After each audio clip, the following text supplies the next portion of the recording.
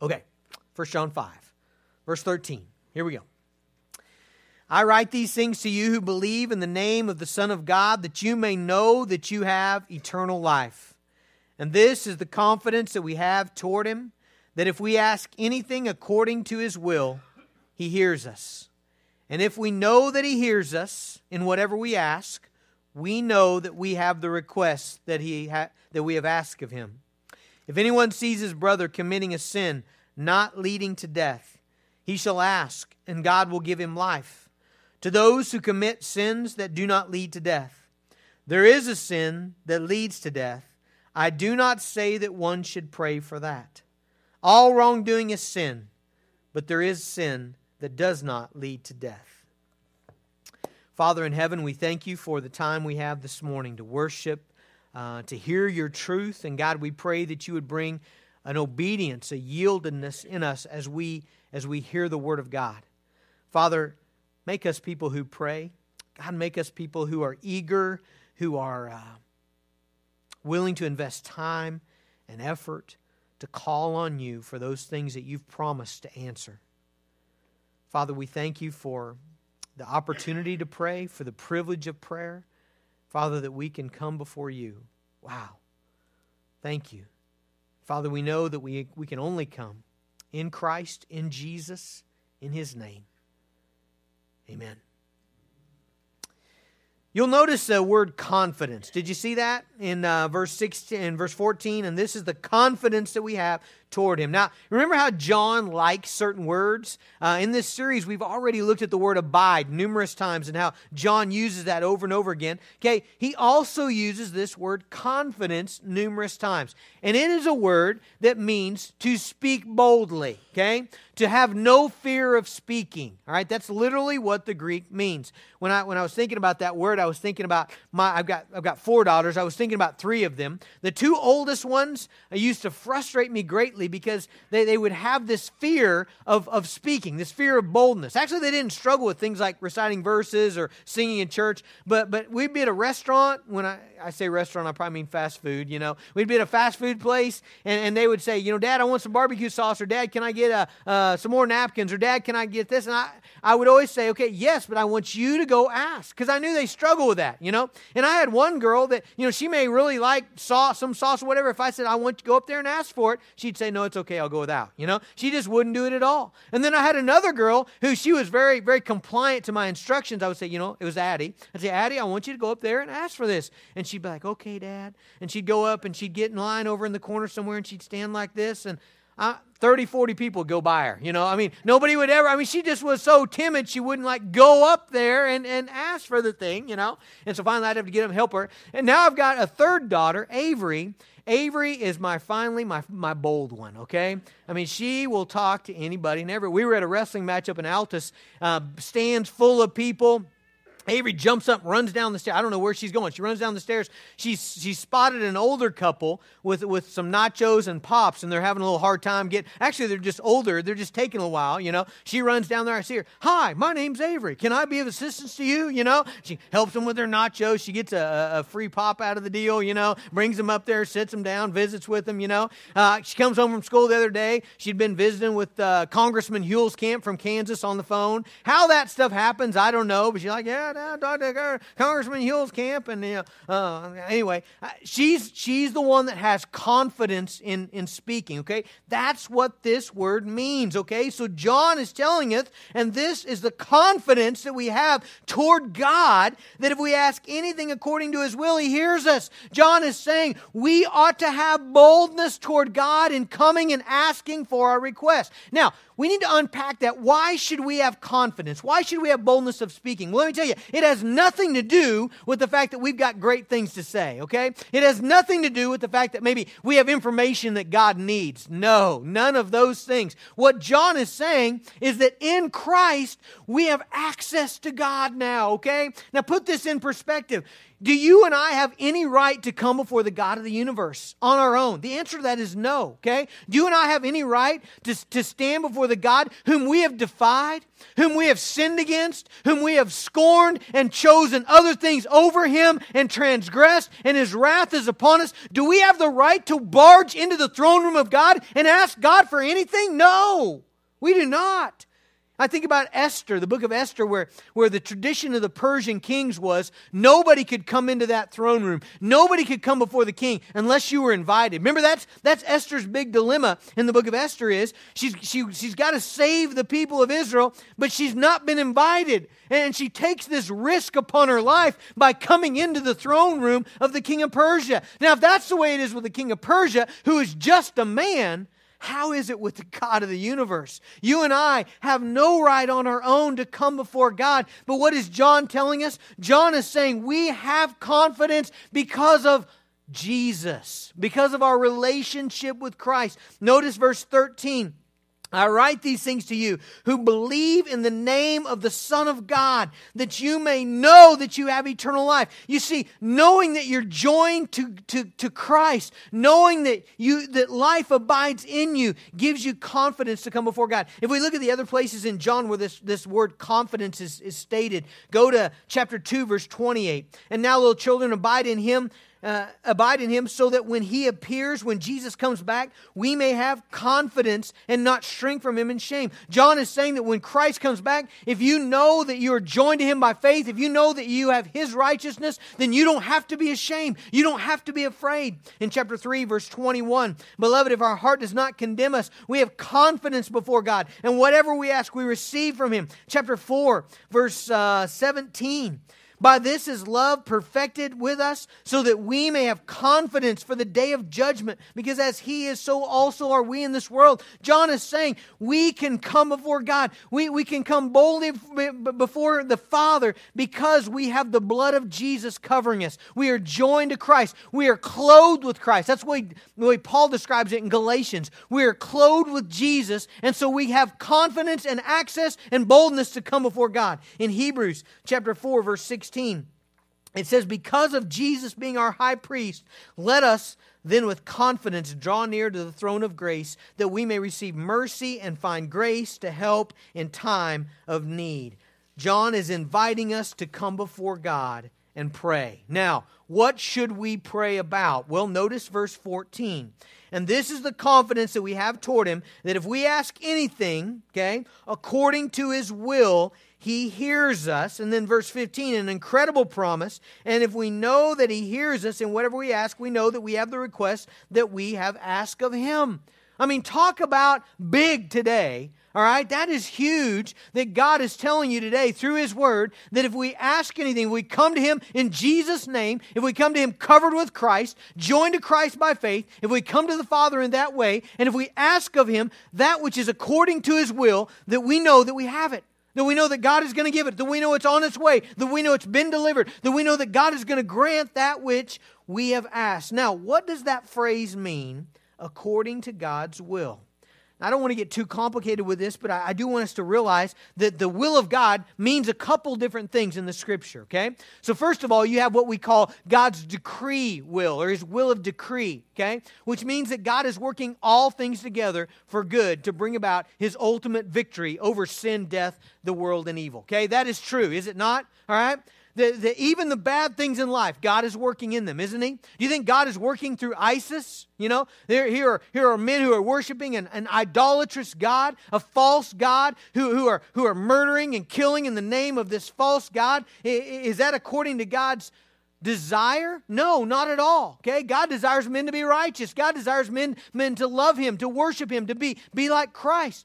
But is God using ISIS to bring about His perfect plan in the end? You bet He is. Okay, the way this is going to end is not up for dispute. Okay, we're not waiting to see what's going to happen. You know, we know that God is bringing all things together for His good and for His glory. So you have kind of the big will of God, and then within that, you have the will for individuals, which at times God permits people to go against His will. Okay? You believe me? Just look at your own life, right? You've all gone against the will of God, haven't you?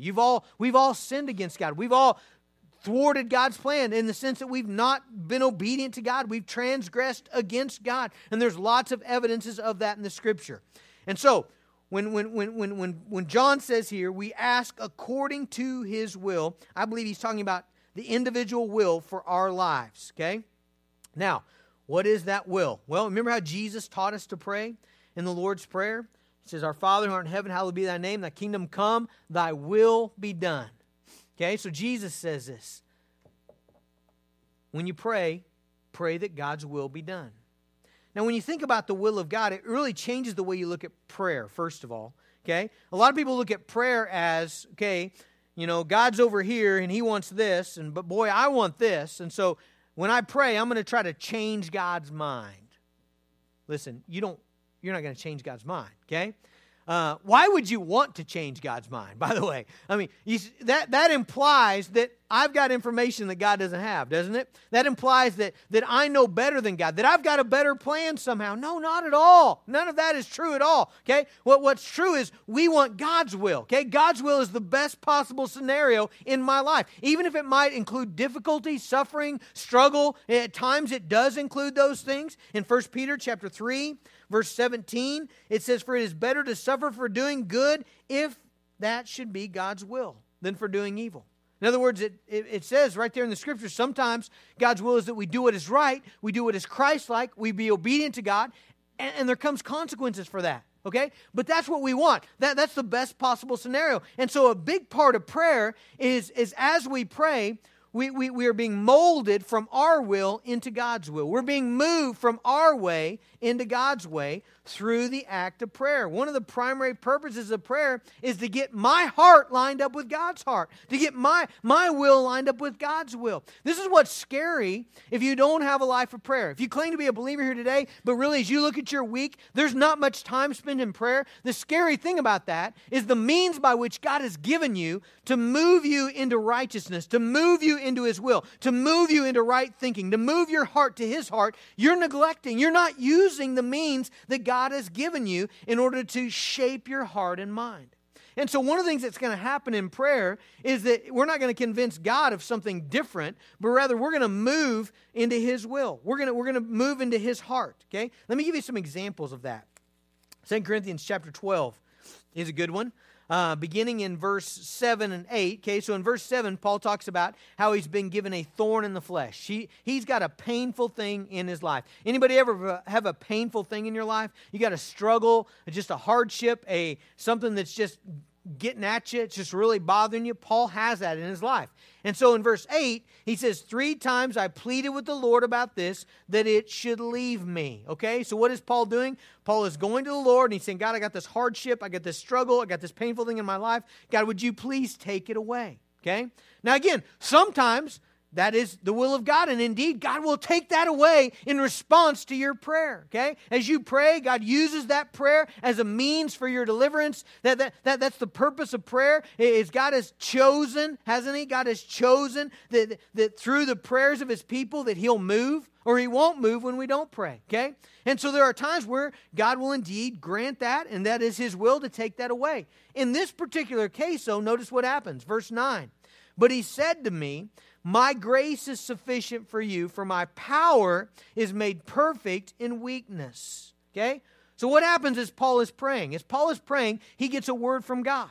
Okay? Now, as you're praying, does God ever speak to you? I think if you are consistent in prayer, you would say yes, okay? Maybe you don't hear a voice, but you get a strong impression about what God wants. A verse comes to mind. You're reading the Scriptures. He speaks through His Word. He speaks through other people. But as Paul is praying, He gets a conviction that what God is saying is, Paul, this thorn is for your good. My grace is sufficient. I'm giving you enough power, enough grace, and I'm giving you enough to handle this, and it's good for your life. And so notice what happens in verse 9.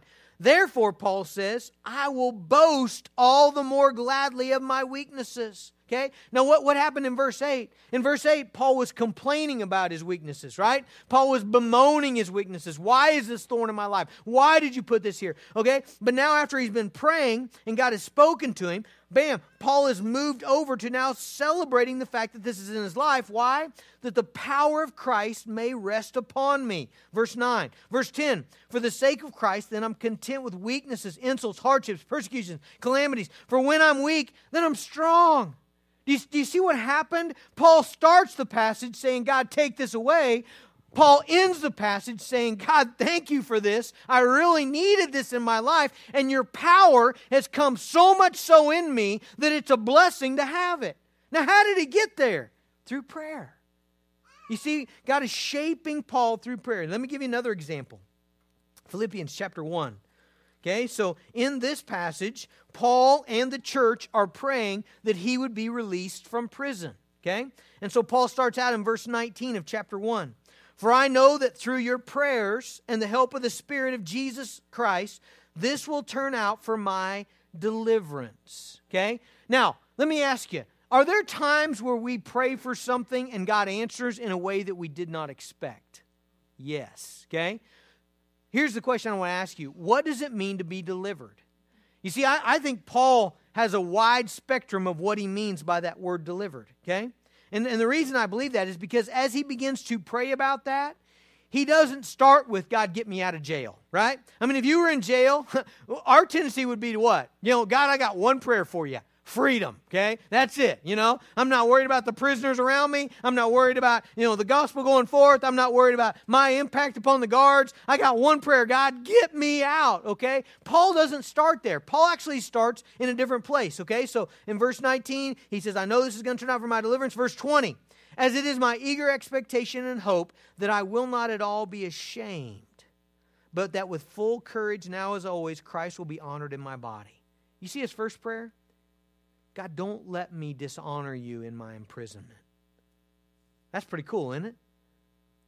That's at the top of the list for Paul. God, don't let me dishonor you here. Don't let me mess this up. God, don't let me turn my trial into sin. Okay? Verse 21. For to me to live is Christ and to die is gain. Verse 22. If I'm to live on in the flesh, that means fruitful labor for me. Which I shall choose, I can't tell. I'm hard-pressed between the two. My desire is to depart and be with Christ, for that's far better. You see what he's grappling with? He's saying, God, if you get me out, that's great, because here's how I'm going to use my time. I'm going to build up the church. But Lord, if you leave me here, and if I'm executed, that's actually what I want. That's a strange sentence, isn't it? That's actually what he wants. I want to go home with you, Jesus. I want the new heavens and the new earth. I want ultimate freedom. That's what Paul's desire is. But as he's praying, notice what happens. Verse 24. But to remain in the flesh. So in other words, to get out of prison and to go back to work is more necessary on your account, the church's account. Convinced of this, I know that I will remain and continue with you all for your progress and joy in the faith, so that in me you may have ample cause to glory in Christ Jesus because of my coming to you again. You see where he ends up there? He ends up very confident that God's going to get him out of prison. And that as he gets out of prison, he's going to go and he's going to build up the churches. And he's going to strengthen them in faith. And so when we started the prayer, Paul's like, I'm just praying that God would deliver me in the sense that I would not dishonor him. Okay? But as he continues through the prayer, he becomes convinced, you know what? I really think what God's going to do is he's going to get me out. And he's going to get me out for the purpose that I might go back and strengthen the church. What I'm telling you is God shapes your will by prayer. Folks, what happens if you don't pray? What happens if you don't come to God and allow this process to work in your life? What happens? God's will may be here and you may be going in this direction and you're not going to get to it. You're not going to get over on the same page with God unless you use the means that God has given you, which is prayer. Now, I still think some of you are going to come back. You're going to, in response to what we've seen here, and you're going to say, well, if God already has a perfect will, and if my job is not to change it, then why should I even pray? Well, let me give you a very simple answer to that. And this is my whole approach to the Scriptures, okay? I know that some of you're going to need some more in-depth arguments, okay? But here's my simple answer. Why should you pray when God already has a perfect will? Because He told you to, okay? He told you to. I mean, it's just a real good practice to obey the God of the universe, okay? Whenever God tells you to do something, I think you ought to do it. And God has told us to pray. God has told us that He has chosen prayer to be the means by which He works in the world, okay? When God is going to move, when He's going to save somebody, when He's going to draw somebody back out of sin, when He's going to redeem somebody, when He's going to fix a marriage, when God's going to do that, He uses prayer. He works through the prayers of the people. And I really believe in a real way, if we don't pray, God holds back His work. And as we pray, God unloads His power. Okay? And so, in a real way, God's will is here. We're over here. We need to get to God's will and we need to pray. We need to get God's heart. And as we do, and as we're praying His will, He's going to unload His power. And He's going to answer and He's going to move in people's lives. I think to play the whole, well, if God already knows what He's going to do, then there's no need for me to pray. That's really disobedience is what that is. I mean, that's almost like saying, well, God could save whoever He wants, and so there's no need for me to have faith. Well, the means by which God has chosen to save people is through faith. And so our job is to believe. And as we believe, God saves. And God gives us faith to believe. I mean, we shouldn't play these mental games with God. So, there's much prayer that is needed. And the second reason you ought to pray, even though God already has His perfect will, is because you don't have anything better than that. I had a young teenage boy, and I appreciated his spirit at Fifth Street, where I came from, and he rushed out to greet me at the end of the service, and he said, okay, I need to explain that to me some more. If God already has a perfect will, then why am I praying? Because in his mind, we pray to change God's will. Like God says, Jason, I want you to be a potato farmer, and I'm like, God, I want to be an astronaut, and so like I'm praying, God, give me an astronaut. Let me be an astronaut. I don't want to be a potato farmer, Well, let me ask you this question. If God wants me to be a potato farmer, do I really want to be an astronaut? I mean, do I know something that God doesn't know? Do I know better than God? Can I imagine a life better than His perfect will? I just don't think I can. I mean, I don't know all those things. And so what I want is I want God's will. Okay? Now, some of you are going to ask, well, Pastor, what is God's will? That's why you memorize this thing, right? We've got the will of God right here. And we could look at passage after passage after passage. There's some cool ones in 1 Thessalonians 4:3. This is the will of God, your sanctification, that you abstain from sexual immorality. That's the will of God. Chapter 5, verse 18. Give thanks in all circumstances. This is the will of God in Christ Jesus for you. Lots of examples of this is God's will. Okay? This is God's will. So as we look at 1 John, and as we look at what John's been telling us all 5 chapters, would it not be very clear to us that it's God's will for you to obey God's commands and for you to love your brother? The reason I say that is because John's told us that about 30 times, hasn't he, in this book? And so when you think about from that standpoint, okay, well, let's look at the next verse. Okay, so in verse 14, he says you have confidence, come before God, ask anything according to His will. He's going to hear you. Verse 15, He hears you, He's going to answer. Verse 16, if anyone sees his brother committing a sin not leading to death, he shall ask, and God will give him life. All right, and so right away, what is God's will for us as a church? His will for us is this, that we not live in sin. And whenever we see each other living in sin, what should we do? Pray. We should pray for one another. And the prayer of God's people, God will use it to bring us out of sin. Okay, He'll use it. What should we do when we see our brother in sin? We shouldn't ignore it. We shouldn't act like we didn't see it. We shouldn't excuse it. We shouldn't gossip about him. We shouldn't be offended. Many times the sin's against us, okay? And people go in the corner and they pout, so-and-so sinned. Yeah, we're sinners. And when we see each other in sin, what should we do? We should pray. And verse 15 says, God will hear our prayer. Verse 16, God will restore. He will give life. He will bring the brother back. Is that not an incredible verse for the church? Huh? Man, I sure hope you guys obey Jesus in that, especially if I'm the one in sin. Would you do that? God's going to use your prayer to bring me back into righteousness. Now, when people read this passage, what do you think they get hung up on? They get hung up on this next little phrase here in verse 16. Okay? To those who commit sins that do not lead to death. There is a sin that leads to death. I do not say that one should pray for that.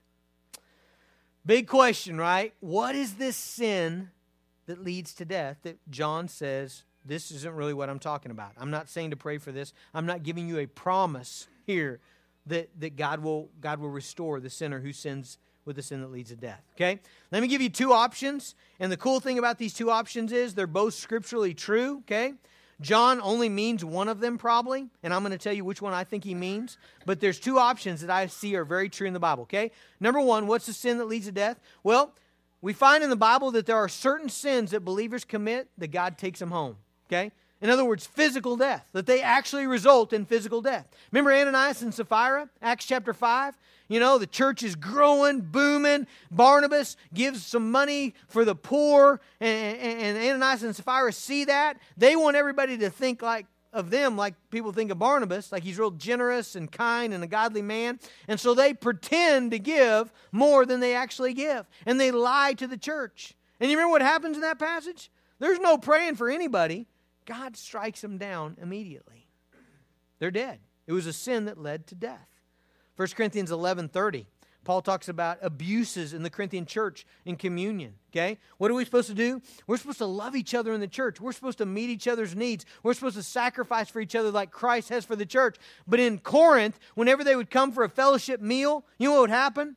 The Martins would bring, their big spread of dishes and barbecue and all that Karen cooks. And the Dirkses, we'd bring a little bag of chips. That's all, And we'd get there and sit down, and the Martins would take their barbecue and they'd go like this, and they'd be feasting on it. And my kids, I'd be handing them chips, And not the Martins. They're always very generous. But that was what was happening in the church, okay?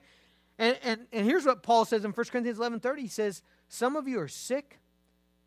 Some of you have died because of this.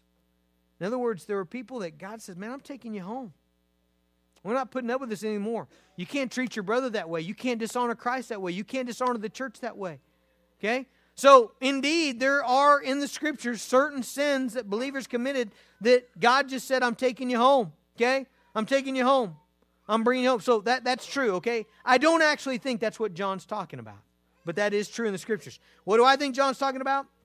I think he's talking about professing believers who are unrepentant in habitual sin with hardened hearts. Okay? Now, why do I think that? Well, whenever you're not sure what a passage of Scripture means, what should you do? You should look at the context, okay? So notice the next verse, the verse that we didn't read, verse 18, but it's the next verse in line, okay? And it says, we know that everyone who has been born of God does not keep on sinning, okay? Now, have we heard this before? Numerous times already in 1 John. This is a continual theme. The theme is, if you're a born-again believer, you're not going to continue in habitual sin. You're not going to continue in unrepentant sin. No born-again believer stays in sin for a lifestyle. Okay? That doesn't happen. Okay? The Spirit of God convicts them. The Word of God convicts them. Other believers pray for them. And God brings them out of sin. He restores them. They come, they repent, they make things right. That's what believers do. But there were some in John's church that he's writing to whom that wasn't the case. So that's why in John chapter 3, verse 6, he says, no one who abides in him keeps on sinning. No one who keeps on sinning has either seen him or known him. That's why he says in 1 John 3:9, no one born of God makes a practice of sinning, for God's seed abides in him, and he cannot keep on sinning because he's been born of God. In John chapter 2, verse 19, John describes these folks who left. He says, they went out from us, but they were not of us. For if they had been of us, they would have continued with us. Okay? So John is clearly teaching the point that born-again believers will not continue in a habitual state of sin. I think that's what he's talking about here. Okay? So let's read it with that in mind, okay? So verse 16, if anyone sees his brother committing a sin not leading to death, he shall ask, and God will give him life. I've known Bonnie Castor for 18 years, and I'm very convinced she's a born-again believer. I've seen the evidence of it in her time and time again. And believe it or not, I'm not going to mention it personally or specifically because I don't want her to mention mine, but I've seen Bonnie sin. Sorry, Bonnie. I love you. But I know. I have. But you know what I've also seen? I've seen Bonnie quickly repent over and over again. Others of you could say the same about me. Couldn't you? If we couldn't, we don't know each other very well. Or we're not very honest with each other. But the Spirit of God won't let Bonnie continue with a bitter heart, with an unforgiving heart. He won't let her continue living in sin. Okay?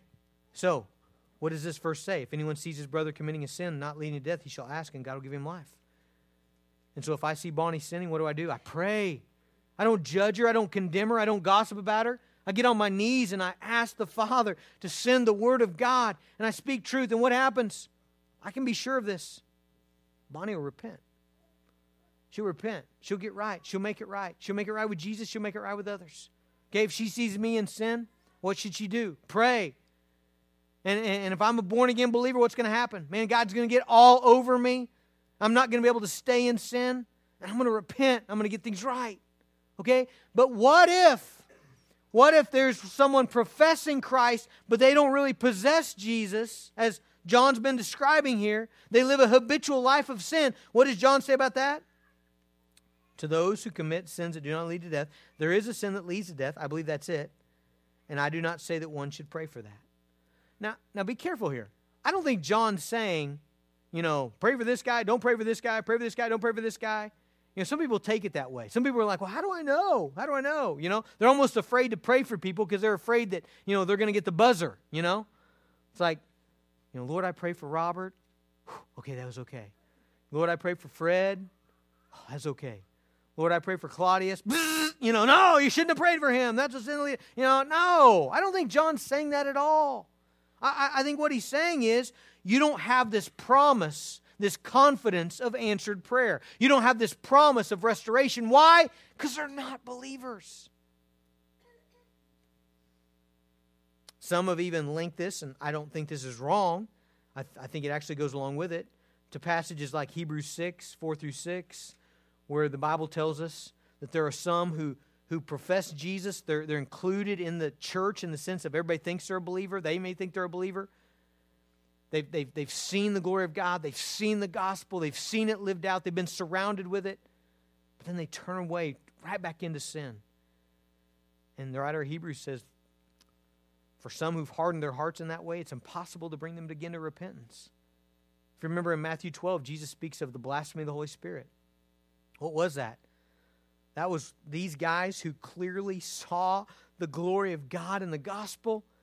I mean, they're standing there watching Jesus heal a crippled person. They're watching him heal the blind. They're watching him raise the dead. And what do they have to say about it? Well, that guy must be of the devil. And Jesus is like, you know what? There's no more hope for you. I mean, you've seen a clear demonstration of the glory of God, and you have rejected it again and again and again. Hebrews 12 talks about Esau, a man who rejected, and came to a point where it says he couldn't repent.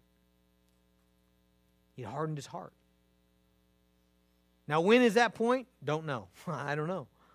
I don't know how all that works. You don't either. Nobody does.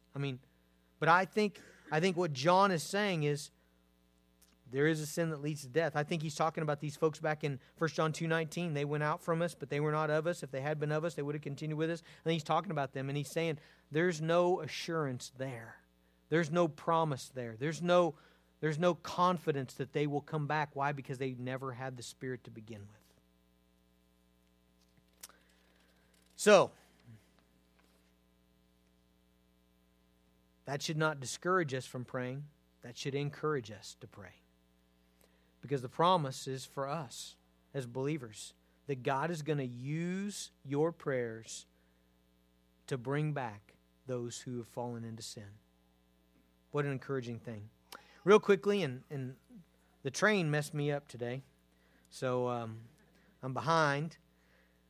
But I want to give you just a few encouragements to pray, and I want to give you a few hindrances to prayer before this evening, okay? So these are just going to be listed real quickly, okay? Number one, our prayers are hindered when we are not right with one another, okay? I think we see that actually over in 1 John 3:21, where he says, if our heart does not condemn us, we have confidence for God. But we certainly see it lots of other places in the Scripture. Whenever Jesus talks about prayer, it's always interesting what the next verse is, okay? Let me show you this a couple times, okay? So like in Mark 11:24, he says, therefore I tell you, whatever you ask in prayer, believe that you've received it, and it will be yours, okay? There's a great promise to pray, okay? What do you think the next verse is about? Can you guess? Okay, verse 25. Whenever you stand praying, forgive.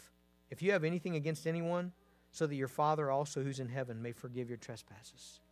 Over in the Lord's Prayer, where Jesus taught us to pray, in Matthew chapter 6, our Father in heaven, hallowed be your name. Your kingdom come, your will be done on earth as it is in heaven. Give us this day our daily bread. Forgive us our debts as we have forgiven our debtors. Lead us not into temptation, but deliver us from evil. What do you think the next verse is going to be?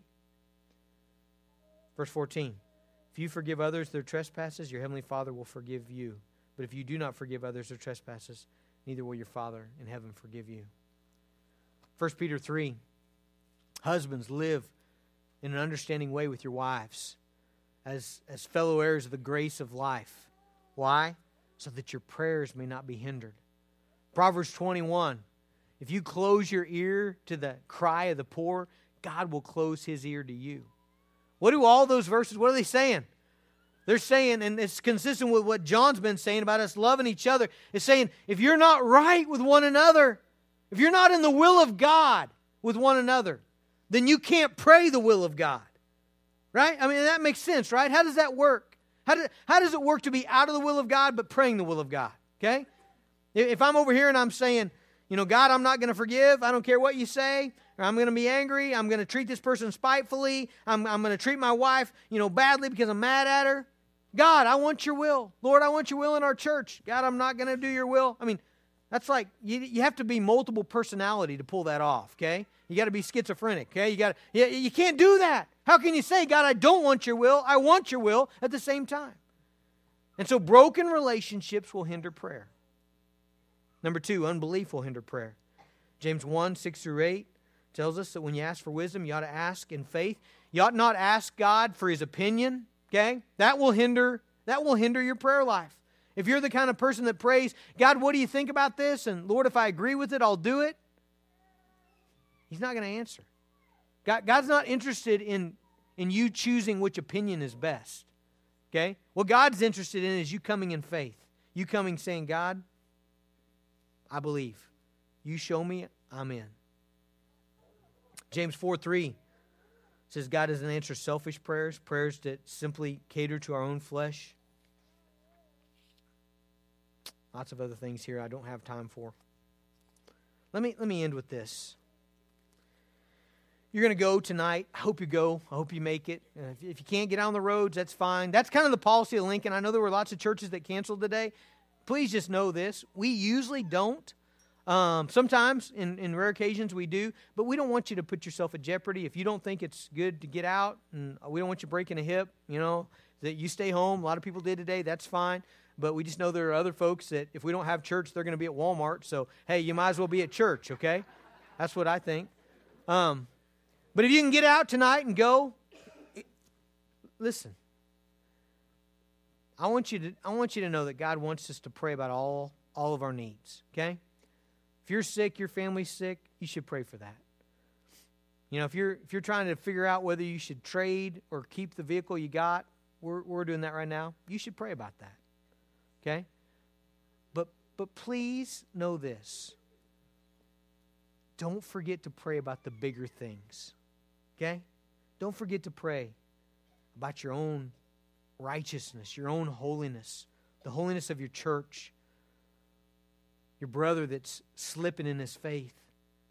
There's where the power is. There's where the promise is. There's where the assurance is that God will answer. And here's what I think. I think when when we get that stuff, when we pray for that stuff fervently, I think the other stuff falls in line. In Matthew chapter 6, Jesus talks to people who are worried about what they're going to wear, what they're going to eat, what they're going to drive, what they're going to live in. And he says this. He says, man, don't be anxious about those things. Your Father knows you need them. And then he says this, Matthew 6:33, seek first the kingdom of God and His righteousness, and all these things will be added to you.